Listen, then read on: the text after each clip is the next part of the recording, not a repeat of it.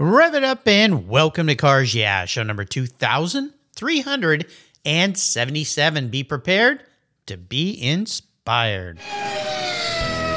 This is Cars Yeah, where you'll enjoy interviews with inspiring automotive enthusiasts. Mark Green is here to provide you with a fuel injection of automotive inspiration. So get in, sit down, buckle up, and get ready for a wild ride here on Cars Yeah.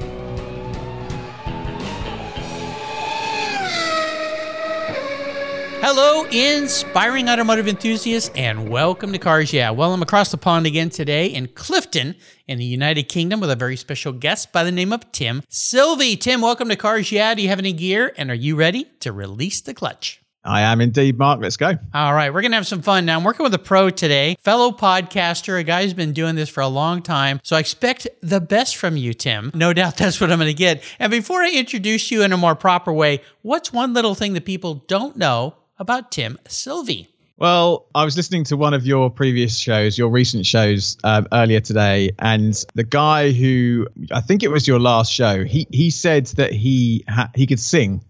I think that was his thing. He was like, yeah. I can sing. No one knows I can sing. So I've got a similar thing. I can also sing, which not many of my friends will know, but it goes beyond that. I've got an album on iTunes, which has been there for years and years and years and years, really? And no one will ever find it. It sounds really cool, but it's not at all. It's a choir boy album from when I was in a quite a well-known choir in the UK, and we sung all over the world. We sung for the Queen Mother when she was still alive. We sung for the Queen. We sung in all sorts of royal residences and films and TVs, all sorts of stuff. So that would probably be my non-motorsport or automotive related thing. Wow, that's very cool. Well, I sang in church choir when I was a kid, and then puberty hit, and it all went to hell. He blew all the pistons right out of the top of the engine, and that was the end of it. So yeah, well, that's very cool. Well, now people will start digging into the past and see if they can find it. Tim Silvey. Nope, long gone. Well, I had a fellow Brit on the show, a racer, who the day I interviewed him was his birthday, and he sang the British birthday song. You're probably familiar with that. It's a little bit self-deprecating, I think. Are you familiar with that song? The British birthday song? Yeah, it's like a British birthday song. I'm gonna deny all knowledge of that so that I don't have to sing it. Okay, you're a smart guy. All right. Very cool. Well, let me give you an introduction here. Tim Silvey has worked for over 18 years in Formula One and more recently Formula E on the sponsorship side. He worked with Toyota, Panasonic Racing in 2005 and 07 and 09 with ING Bank on their multi-million-dollar sponsorship of the Renault F1 team. Tim was a consultant at the Yas Marina circuit as part of the original venue management team to deliver the first F1 race in Abu Dhabi. That must have been very interesting. He helped set up a driver management company for Crown Talent and Media Group and managed drivers including Max Chilton, Jamie Chadwick, Ollie Webb, Strawn Moore, and many others. He's the host of Motormouth Podcast. I love the name of that. Very cool. Where he interviewed multitude of race car drivers and is also the OMG MotoGP podcast. He's a busy guy, hosted by former Superbike racer Keith Ewan. Tim's also the podcast host for the Race Aramco F1 Focus podcast. You do a lot of talking, my friend. So we're going to learn a lot more about you in a moment, but first a word from our sponsors. So please give them a little love. They keep the petrol in the tanks here, and we'll be right back. Buckle up. Years ago, when it was time to renew my collector car insurance policy, my carrier's rates went up. Way up, but my usage was the same and I never made a claim. I didn't even have a ticket. So what's with that? So I turned to American Collectors Insurance. Has your collector car insurance recently raised your rates for no good reason? Tired of paying an annual membership fee? Then it's time to look around and call American Collectors Insurance. I shopped around, I asked friends for recommendations, and found a winner that I can trust. And boy, I'm glad I did. I saved hundreds of dollars every year and slept better at night knowing my baby was properly insured. American Collectors Insurance have been protecting vehicles since 1976. They provided me with an agreed value insurance policy backed by their history of taking great care of their clients. What could be better than that? So give them a call and ask for a quote today. 866-ACI-YEAH. That's 866-224-9324. And protect the ones you love like I did with American Collectors Insurance. Classic car insurance designed by collectors for collectors. For several years now, you've heard me talk about Linkage Magazine. I've been a subscriber since the start. Their talented and creative team brings you a spectacular publication and website that shares the automotive passion from a worldwide perspective. Linkage is about driving, restoring, collecting, and first-hand experience at collector car auctions and more. They bring you real-world values plus rational, experienced opinions on the current markets. They cover the automotive world and the people who share our passions. And Linkage Magazine has grown, mailing you 6 issues annually. Join me on this journey with Linkage. They're geared for the automotive life. You can subscribe at linkagemag.com. If you're listening to this program, there's a pretty good chance you believe what I believe, that the collector vehicles we love are more than just a means of getting from one place to the other. They're a part of our culture, our identity, and as a people, they bring us together at vintage races, classic car auctions, and 1,000-mile rallies. That's why I support the RPM Foundation, which exists to ensure that the critical skills necessary to preserve and restore these important vehicles aren't lost to time. RPM stands for Restoration, Preservation, and Mentorship, and their goal is to inspire the next generation of vehicle restoration professionals through its outreach programs. And they include Shop Hop, Off to the Races, the RPM Future Class, and many others. These programs engage talented young people across the country and connect them with mentors and a variety of opportunities in the industry. For more information on how the RPM Foundation is driving the future of collector vehicles skill trade, visit rpm.foundation today. So, Tim, you are a busy guy, my friend, on the mic, and I also understand you've got 3 kids and dogs and cats, and you've got a very full life. Can we go back in time a little bit of how this all began, how you got into this career path that you have? Yeah, well, it goes back to around 2005 or just before then, really. So I played, or I still play a little bit, but back then I played a lot of cricket. And I know sport is quite alien to the people in North America. A little bit, yeah.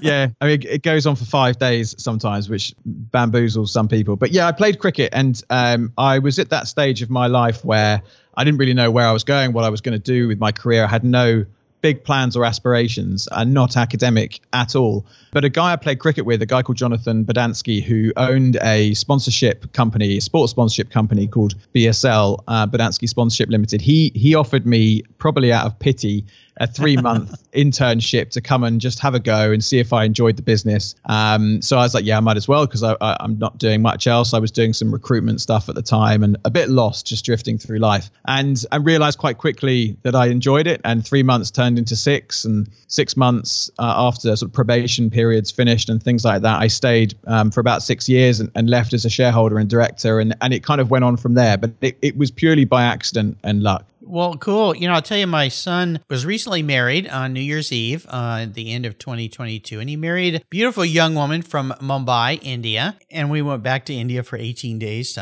If you've ever been to an Indian wedding, they know how to party, that's for sure. But he's gotten into cricket because, of course, his new wife and their family are really into cricket. And while we were there, we saw some big cricket fields, and I learned a little bit more about the sport. Quite a fascinating sport. And now I think I might start to get hooked a little bit, which is kind of cool. The trick is finding games to watch, but not too much of that here. But going back to this sponsorship thing that pulled you into what you're doing, when you say that, is that a company that goes out and finds connections between teams and sponsorships? Is that the primary role there?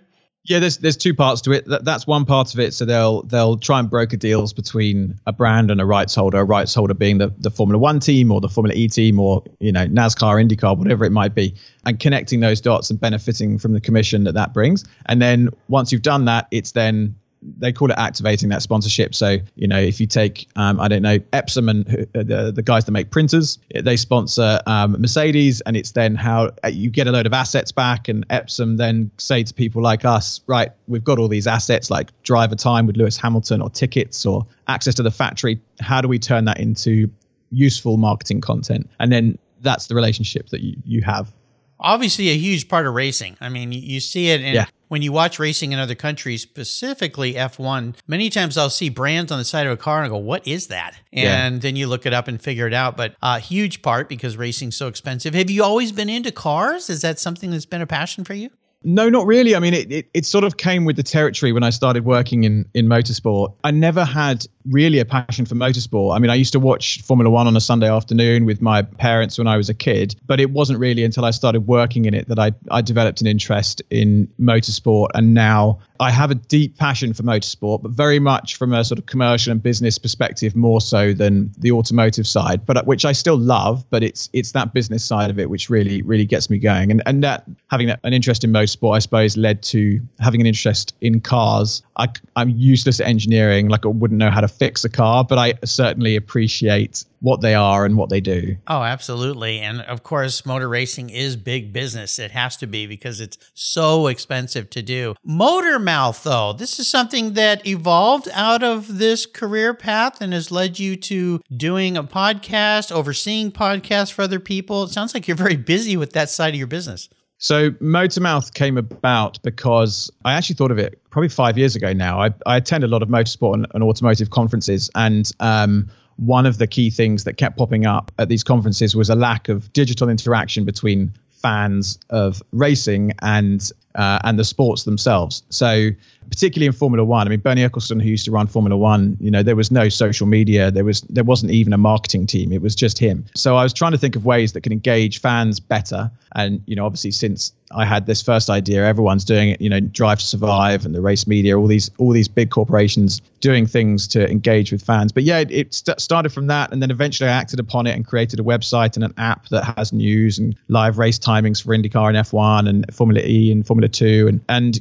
kept going with that. And then thought, with the boom in podcasting, which is much bigger in the States than it is here, but is really starting to grow here, I thought, let's start a podcast, the Motormouth podcast, to promote the app and the website, motormouth.club, and our app, which is, you can download from everywhere. And we did that, and the podcast quickly became the main thing and the main revenue driver. And then we we started doing celebrity go-kart events for charity, and now we have sort of web, app, podcasts, and events forming Motormouth as a whole entity. But the podcast is very much front and center. And now we've launched a MotoGP one, which is the second one on our Motormouth network. And we're going to do some electric mobility ones. And we might even do an IndyCar one and a few others that are going to come onto the network as well. Wow, very cool. So you've embraced this and went running with it, with the ball. Yeah. To cite another sport over here, that football. I know we call it the wrong thing over here, but it's okay. You know what I'm talking about. So on your shows, do you interview drivers? Do you interview people in the industry? How does your podcast work? Yeah, it's drivers. So we've had Formula One drivers like Nico Rosberg. I think he was 2016 world champion. We've had modern drivers like Alex Albon, who's currently driving on the F1 grid. And we've had team bosses like Günther Steiner and legends from the sport like Gerhard Berger and David Coulthard and Mark Webber, people like that. Broadcasters like Crofty, who does the main Sky Sports F1 feed. And some people from your part of the world. We've had Mario Andretti, and we've had Willie T. Ribbs, got that. Yeah, we've had Willie, who was hilarious. He's good. Yeah, he's been a guest on my show too. He was a great find. Yeah. I mean, he's completely mad. He's totally, but we had a really fun interview with him. So it's people like that, and then pioneers and thought leaders and anyone that's got a story to tell in motorsport, not just Formula One, we tend to have on. Yeah. Very cool. What is it you like the most about doing your podcast? I know for me, it's about getting deep into people's lives. I have famous people, but I have an awful lot of people that are regular Joes and women that do things in the motorsports world. But I like to dig deep into how they, like what I'm doing with you, how they got into their careers and what they're doing. What is it about this venue that you like so much? I think it's probably a similar thing. It's going beyond what people know. I think podcasts, by their very nature, feel quite disarming. Like you feel like it's a one-on-one conversation, and you end up just saying stuff. And even when we had Nico Rosberg on, who's quite a close character, when he wasn't so much in the media, he was very open and honest, and he told us things that were surprising about his confidence and his battle with Lewis Hamilton and feeling of like imposter syndrome almost, and stuff that you haven't really heard people like him say before, or finding out about. We had this racing driver who was transgender, who'd been through the change, and turned out she was a better driver as a woman than she was as a boy because of the lack of testosterone. That had all gone. It's now estrogen, and she's calm and collected behind the wheel. Interesting. Yeah. So it's diving deep into people's brains I find really fascinating, and getting under the skin and disarming them and learning what you don't usually hear, I think is enjoyable. And just the variety of people, as I'm sure you're very used to, you're way ahead of us in terms of episodes. It's amazing what you've achieved, and all those different people have their own unique stories. It's just fascinating. Yeah, sometimes I've had guests on that I had no idea we were going to go down paths we ended up going down. And some of them are just gut-wrenching. I had a guest on that talked about when she was ready to go take her own life. And she was very well known, and her father's very well known. And I think it was the first time she had openly talked about it. I had no idea she was going to go down that path. I'm like, whoa. And sometimes you just sit back and be quiet and let them go, right? It's like fishing, let the line run a bit. And it turns out to be some of the shows that you get the most reaction from people, which was really cool. What would you say has been in your career path your biggest inspiration? Has it been other individuals, or has it been things you've learned along the way?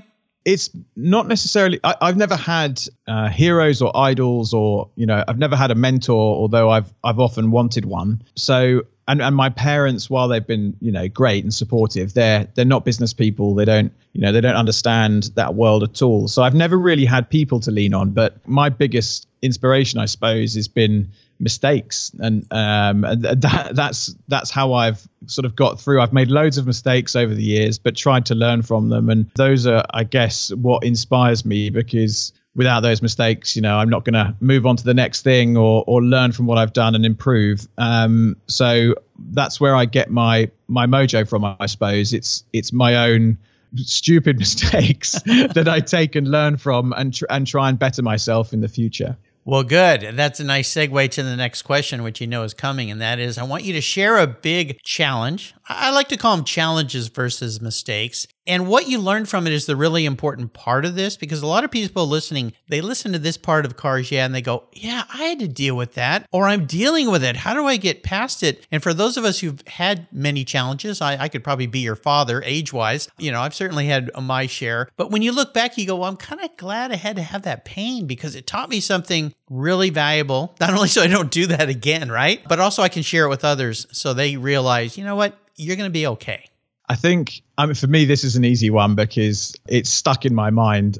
The biggest challenge I've had in my career to date, but also the one that fast-tracked me, I suppose, was between 2009 and 2012, where I was in my mid-20s and went out to Abu Dhabi to Yas Marina circuit, which for those that don't know, is a Formula One circuit, purpose-built Formula One track in the desert in Abu Dhabi.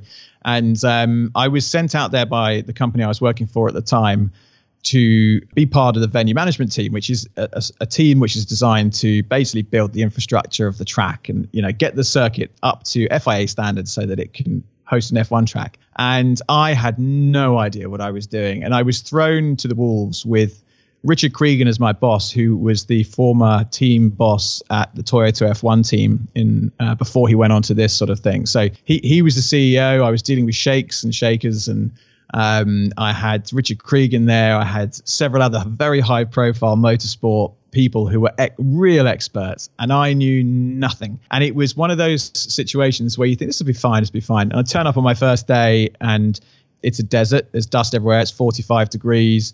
I don't know anybody. I'm in a crappy hotel. I don't know what I'm doing there. Thousands of miles from home, just feeling extremely alone. And I remember getting in a car, like a Jeep, going to the venue for the first time, getting into a bus across the sand dunes and stuff to go to the circuit.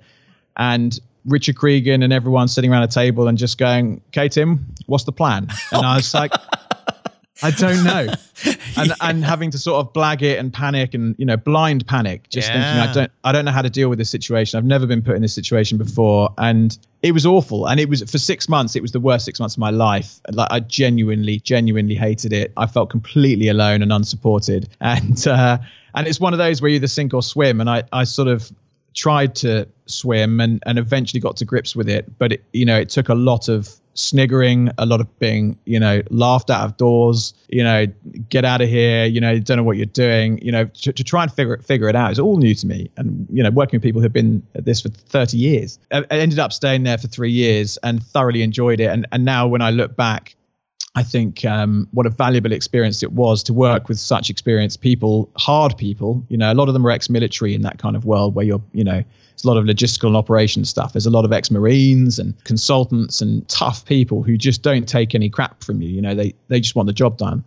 So I had to learn quickly, and it was awful. I mean, I stayed in some bad places. I was staying in huts with brown water and cockroaches on site. I was, no sleep, and I lost a lot of weight, and it was super stressful, but it was the making of me completely as an individual, and hardened me up and made me think, well, if I can do this, I can get through most things. And I look back at that now, and I'm friends now with a lot of the people I worked there with who pulled me up through the doldrums of basically depression, and got me through it. And we delivered Formula One races for 3 years and did a great job. And I'm thankful for that experience. Wow. To use a great analogy, thrown into the quicksand. Yeah. Pretty quick. So the story out of this, of course, is how'd you get through that? Because that's a huge deal. And not only walking into a physical environment you're not used to, a business environment you're not used to, and people that are pretty tough, obviously. So for those listening that might be in a similar situation, I mean, the term fake it till you make it, of course, has been created for all of us. And I've always kind of laughed at that a little bit. Okay, I kind of get the idea, but you still got to do the thing. And that's a serious deal, setting up an F1 facility in the middle of the desert. How would you advise somebody to deal with that? I mean, are you just honest with people and say, look, I need help with this. How can you help me? Is that the best way through it? Yeah, it was an element of reaching out. But a lot of these people didn't really want to help because it was all so frantic. You know, we were all working long hours, and everyone was tired and stressed, even the people that had done this sort of stuff for years. It was hard, really hard. I mean, to put it in perspective, the day before the race weekend, we were still spraying the sand green to make it look like grass on TV because we didn't want it to look a mess. You know, it was right up until the last second. People died making that racetrack. I mean, it was brutal. And the way that it was built was pretty hardcore. You know, we had a lot of, migrants and immigrants from certain countries that were not treated especially well. And some of it was quite tough to see, but you had to just get on with it. I mean, for me, I wasn't very good at asking for help. You know, I was quite a shy kid, although I was hardworking, but I did come out of myself at that time. But I just knuckled down and worked hard, really, really hard, tried to work harder than everyone else, found one or two allies. You know, we got together and, similar people my age, and we found a way around it. But it was a lot of mental gymnastics to think, I've just got to stick with this. It will get easier. It will get easier. And try and absorb and observe. And eventually, I caught up and I overtook a lot of people, and it was just through sheer grit and determination more than anything else. And a little bit of, I'll show you, because at the beginning, it was a bit, I did feel like they're laughing at me here. Like this needs to get sorted out. So sort of, sheer determination to make it work, and trying to find some allies that I could get on my side to help me out and grow together, which we did. And we became quite, integral to the whole thing after a few years. Wow. Oh my gosh. Yeah, that had to be tough. Absolutely. Yeah, for sure. So I like to play a couple car games here with my guests because we are cars, yeah. One, of course, is a special vehicle story in your life. Now, you said you weren't really a car guy before now, but everybody has a special vehicle story of some kind. Maybe it's a car you got to jump in and take some laps on a track, or maybe it was your first car. What's that special vehicle for you? Well, my first car was, I'd be interested to see if you've heard of one of these. It was a Subaru Vivio. Have you heard of one of them? I don't know that I've heard of the car, but I don't think it was ever imported over here. There's a lot of cars that you guys get over there in Europe that we don't ever see. Some of them are very cool and some of them are rather unique. Yeah, well, it was unique. It was a 600cc Subaru, tiny little car with a 5-speed gearbox with a little button on top of the steering on top of the gear stick to stick it in 4-wheel drive. I don't know why I needed that. And it was very, very slow, but a lot of fun. I went from that to a Citroen AX, which had a 4-speed box. It was like a boat. It was only a little thing, but terrible suspension. Well, Citroens are like driving on a cloud. They're very bizarre. Yeah, that's exactly right. But so those were my first couple of cars. But my two favorite cars that stick in my mind is the first sort of quick car I got, which was a Renault Clio Sport 172, which was just a brilliant little hot hatch, which, in your early 20s or late teens is just an absolute liability to drive, and just complete chaos around the streets of London. And then fast forward a few years, the one that really I enjoyed that I've owned was a Honda S2000, which to the uneducated was a hairdresser's car. It's like, what is that? What are you driving? Like, it looks ridiculous, but motorsport enthusiasts, it's a great car. And now I wish I'd kept it, because you see them every now and again and you think, wow, that's a cool car. What is that? And had that amazing VTEC engine. It revved to ridiculous degrees, brilliant gearbox. I spun it constantly. It was we had a sort of love-hate relationship, and I spun it and crashed it the night before I was going to sell it, and put a hairline fracture almost the whole width of the car along the bottom of it. But that was the car that made me think, I'm enjoying speed. That was probably the most fun I've had out of the cars that I've owned. And then, driven, I've had some fun in some track cars and some single-seater cars. I've driven an F3000 car around a track here, which is a lot of fun. And lucky enough to be taken around, it was the Hockenheim Ring with, I think it was Lucas de Grassi, I think years ago. And it was in a Renault Megane Sport, so one up from my Clio sport car.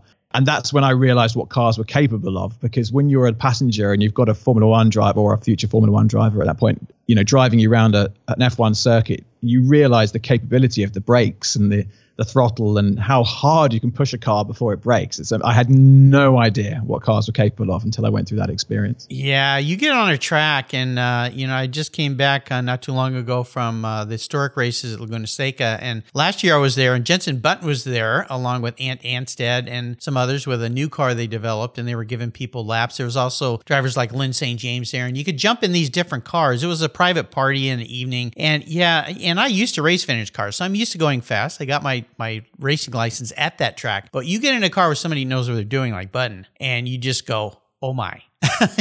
Oh, yeah. Yeah, and they're just over there talking to you, and you're like going, slow down, please. Yeah. Well, when I did the F3000 car, it's a place called Bedford Autodrome, which is in the UK here, and it's run by Andy Palmer, and it's an amazing facility.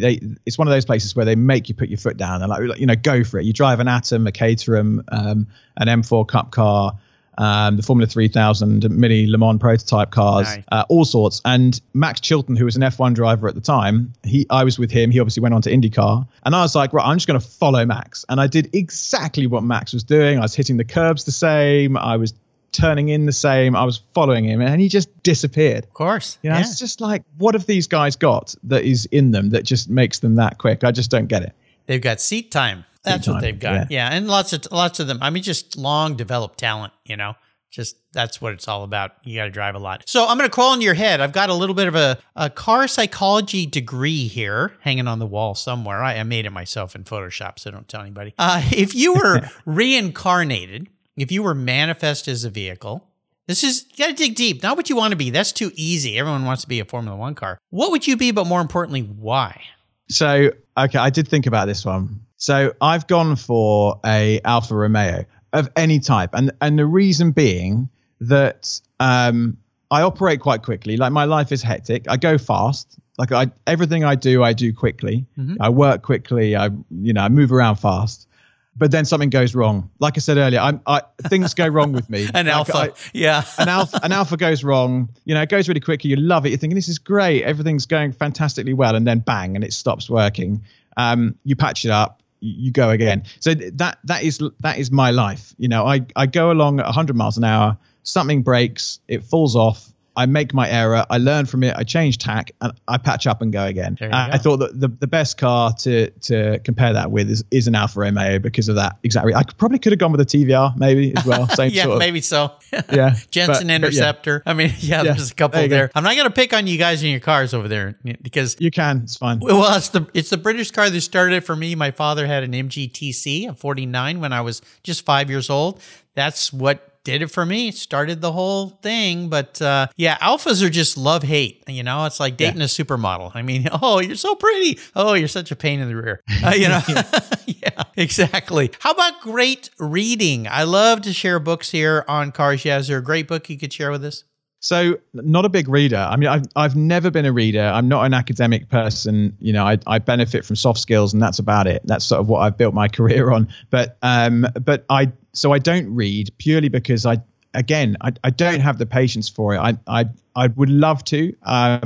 I read a page and my mind starts going off in another direction, and that's it. I'm gone. But I'm very visual and very audio driven. So I listen to podcasts constantly. I walk about 7 to 10 miles a day, wow. and I listen to podcasts all the way. And so I can recommend some podcasts. Yeah, please do. And one of them is from your part of the world. It's one called the Part Ferme podcast, which is by Todd McCandless. And like you, they've done many hundreds of, not quite as, they're not in the thousands yet, but they're not far off. I think they're probably in the high hundreds, nearing 1,000 shows. And it's my favorite F1 podcast out of all of them that are out there. There's many Formula One podcasts flying around.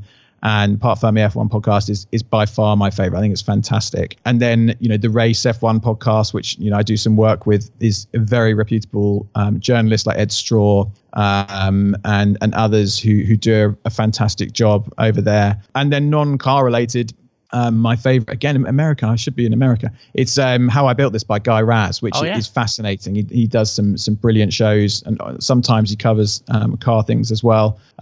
So those are my go-tos, I guess. Oh, great. They're all great podcasts. Yeah, when I started this about 10 years ago, and I would call people to be on my show and they'd go, "What's a podcast?" Yeah. And quite honestly, my son gave me the idea to start this podcast. And I said, "What's a podcast?" And he's like, "Dad, get with the times." Like, I've never heard of one. And it's amazing over the last, 9.5 years, technically, since I started Cars Yeah, how many podcasts there are in the massive variety of different venues. I have a friend whose wife is into chicken. She listens to the Chicken Lady, the Chicken Lady podcast, and learns a lot. So it's really become a wonderful venue, as you've learned and I've learned, to reach out to people in different niches. So let's go on the ultimate drive. Before I let you go, I'm a bit of an enabler. I'm going to put you in any car. I'm going to park it in your driveway. It's yours. You can do whatever you want with it. You can take it anywhere. But here's the fun part. Since you're into talking with people like I am, anybody can be with you. And if you want a few people, that's too. It could even be people who are no longer with us from the past. So what does the ultimate drive look like for a guy like you? So one of them is someone who's no longer with us. The first one would be Neil deGrasse Tyson. He's a scientist, professor. He talks about the universe. He's very wise. Again, American. I don't know where I'm going with this American thing. Well, you got a few smart people over here. You do. I find him fascinating. I love the universe. I love the conspiracy theories around it. I love exploring the idea that the world is a simulation, or how far away the planets are. It's like Men in Black, the little marble in the cat's necklace. Exactly. Right? Yeah. That goes through my head all the time. Or there's a lot of stuff at the moment about are the aliens already here, and right. you sort of you start to think, oh, perhaps they are, and then you think to yourself, well, if they've traveled billions of miles across the galaxy, how come they keep crashing at the last minute into the Earth? It makes me wonder. A little confusing. A little confusing. The other one, from a motorsport related or automotive standpoint, would be Mike Hawthorne, the 1958 Formula One world champion, a British Formula One driver from back in the day, who was hugely charismatic. My uncle was a racing driver. Peter Harper drove a Sunbeam in the in various races, and he often spoke of Mike Hawthorne, and he just sounded like such a fascinating character, a playboy of the time. And he passed away 3 months after he retired from racing in a road accident near where I grew up, in a place called Guildford. And but he was a huge personality, really fascinating a period of racing with huge amounts of danger, no safety whatsoever.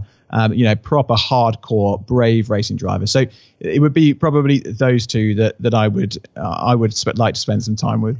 Well, considering you've got two people, that means perhaps maybe a more of a touring car, something a little quieter, so you could hear each other, like a nice Bentley, a Rolls Royce, or. Yeah, I'd take a Rolls Royce, 100%. If you want to drop a Rolls Royce off, I'll take it, and we can cruise along. I mean, the car that would have suited Mike would be his 1959 Jaguar 3.4 Mark 1. I mean, a classic car that he would have loved driving. I'd have let him take the wheel and just listen to him spin a yarn about the good old days in racing.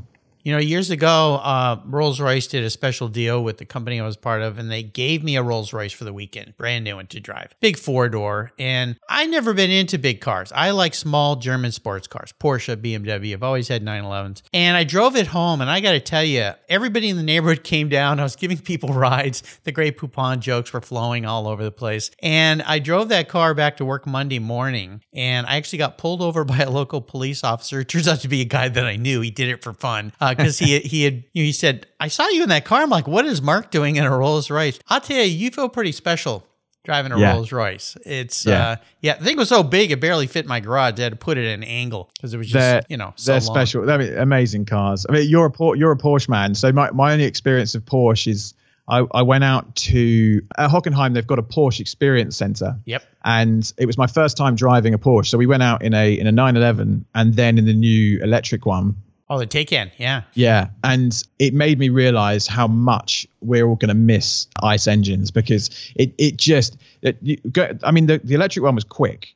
No noise, obviously. It was fast, and you could hear different things. You could hear the tires screeching, and you could hear the brakes doing their thing. But the visceral experience I had driving the 911 was and it wasn't as quick, but it just blew it out of the water as an experience and a moment. And I got out of the 911 with goosebumps, and because they really let us go for it. And the electric one, while it was still a sports car, don't get me wrong, I understand the way the world's going, and I work in Formula E. I'm fully embraced. I've got an electric car. I own an electric car, but it was nothing like driving that 911 and experiencing that cockpit for the first time and how connected with the road you feel. So I totally get, and I'm on board with the Porsche thing. Was that a newer Porsche? Yeah. See, what we got to do is you got to come visit. We'll put you in an older Porsche, like a 2.7, 2.2, 2.4 long hood car. Or better yet, a fellow Brit, Rob Dickinson, a founder of Singer, put you in one of his cars. I know I'm having a hard time with it too. Sometimes I think I'm an old guy. I like ICE engines. I can't, but there's something about that sound, or a small block V8, get in a Sunoco Camaro on the racetrack, It's difficult, isn't it? I even Formula One now, when I started in Formula One racing, the noise was vast. I mean, it shook you. It made your ears bleed. Yeah. Now, you with these little V6 turbos, hybrid engines, they're just, you can have a conversation pretty much next to the track. It's just lost so much of that magic. But now that's happened for, quite a long time now. And the new fans that have come to the sport through things like Drive to Survive on Netflix, they never experienced, and never will experience that level of noise unless they go to a historic or classic car event. Yeah. Which is a real shame. And Formula E, whilst again I see the benefits of it, it's very strange being at a racetrack with those cars. And while the acceleration is otherworldly, it is a weird experience hearing this sort of high-pitched whine rather than the roaring sound of a V8. Yeah, or a Ferrari V10 F1 car. I mean, those cars, the ripping canvas sound that they made was just sublime. First time I saw an F1 race over here was at the racetrack they had at the Indy 500, and sitting in those stands, the coverage stands, and watching Michael Schumacher go by, Alonso. I mean, all these guys driving these insane cars. Yeah, you just like, oh my gosh. Yeah, it's like the first time going to a drag race. People go, well, I was about to say, one of the things we did at Yas Marina Circuit in Abu Dhabi, there was we had a drag strip there. And we had there's a guy called Hot Rod, American guy, came over to consult with us to teach us about drag racing. It's called Hot Rod something. I can't remember his name. Nice guy. And he set it all up. And we had these top fuel dragsters come in, and the noise they surpassed the F1 sound noise. It's ridiculous. But I didn't know that your eyes, like the burn, that's poison. I was crying with pain in my eyes and then the ringing in my ears. Yeah. But those things are incredible, amazing. Yeah, they'll wake you up. Well, you've taken us on a wonderful trip today, and I'm so glad that we connected. I always like to talk with fellow podcasters. You're just so deep into this. It's spectacular. Before I let you go, could you share maybe a parting word of inspiration or a success quote of some kind with us? Yeah. So I guess it kind of falls in line with what I was saying earlier about sort of, learning from my mistakes and, trying to grow and get better. So, and I can't claim it's one I've come up with myself. And again, it's come from an American. I listen to this when I'm in the gym. I listen to these sort of motivational podcasts and, various people. And one of them is this guy that basically screams at me. He's like, you get off your ass, lift these. It just goes nuts. But I kind of need that to motivate me in the gym. But one of the things he said was you grow through what you go through. And I know that's nothing groundbreaking. It's a commonly used term. Some people have heard it, some don't. But for me, it really resonates because I am definitely one of those people that grows through experience. Like I said, never had an academic bone in my body. So I go through a lot of different things. My work is wide and varied, and I'm having to learn constantly. Like at the moment, we've just launched a brand new thing, which I've never done before. And I'm learning as I go along, and I'm learning as I'm growing as I go through these things. And it's not until now, my sort of 42nd year, that I feel like I've grown enough to feel finally comfortable in my own skin. And whether I'm doing a panel at a conference or I'm talking to someone like you on a podcast or offering some guide to some people I mentor, I finally feel I can do that with some justification because I've gone through enough, I've grown through enough, and I feel a much more complete person than now. So I think put yourself in as many situations and experiences as you can, say yes to as much as you can, be positive, banish the negative, and just embrace everything that life throws at you.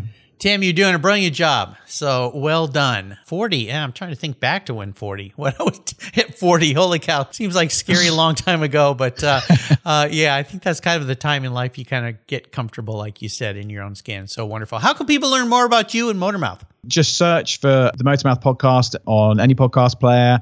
Search for the OMG MotoGP podcast, which is our new one. Have a look at the Motormouth Media. You can find us on the App Store, motormouth.club, and the Race Media. If you Google that as well, you'll see what we're up to with the Race Media and WTF1 Talent, which is a new Formula One content creator agency we're building. And Tim Silvey on LinkedIn. If people want to connect, always happy to chat. There we go. Tim, thanks for being so generous today with your time, your expertise, and sharing what you're doing. You are one busy guy. Awesome. Real proud of what you've done. It's brilliant. Until you and I talk again, I'll see you down the road. Thank you, Mark. Pleasure. This was great. Thank you so much for joining us on today's ride here at Cars Yeah. Drive on over to carsyeah.com to find show notes and inspiring automotive fun. Download your free copy of Filler Up, a fun book filled with gorgeous photographs of fuel filler fun, including quotes from more inspiring automotive enthusiasts. Download your copy today, and we'll see you next time on Cars Yeah.